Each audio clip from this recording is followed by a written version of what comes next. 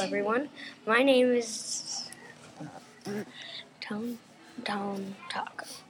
This is the Tone Show. Today we will be talking about California explorers, but only one. His name is Juan Bautista de Anza. He was born on July 6th in 1736. He came from Mexico, from a Mexican family. In 1779, he found a route to California from Mexico.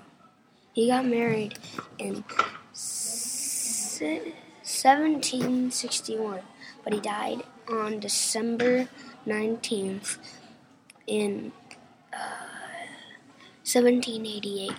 In 1752, he enlisted in the army at Presidio of Francia. Juan Bautista de Anza discovered a path.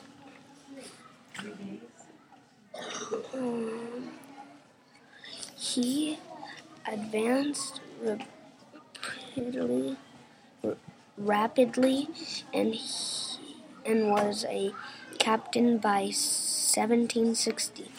His wife was the daughter of the Mexican mine owner. Juan Bautista de Anza was an amazing guy. And this concludes my podcast. Ending sound effects.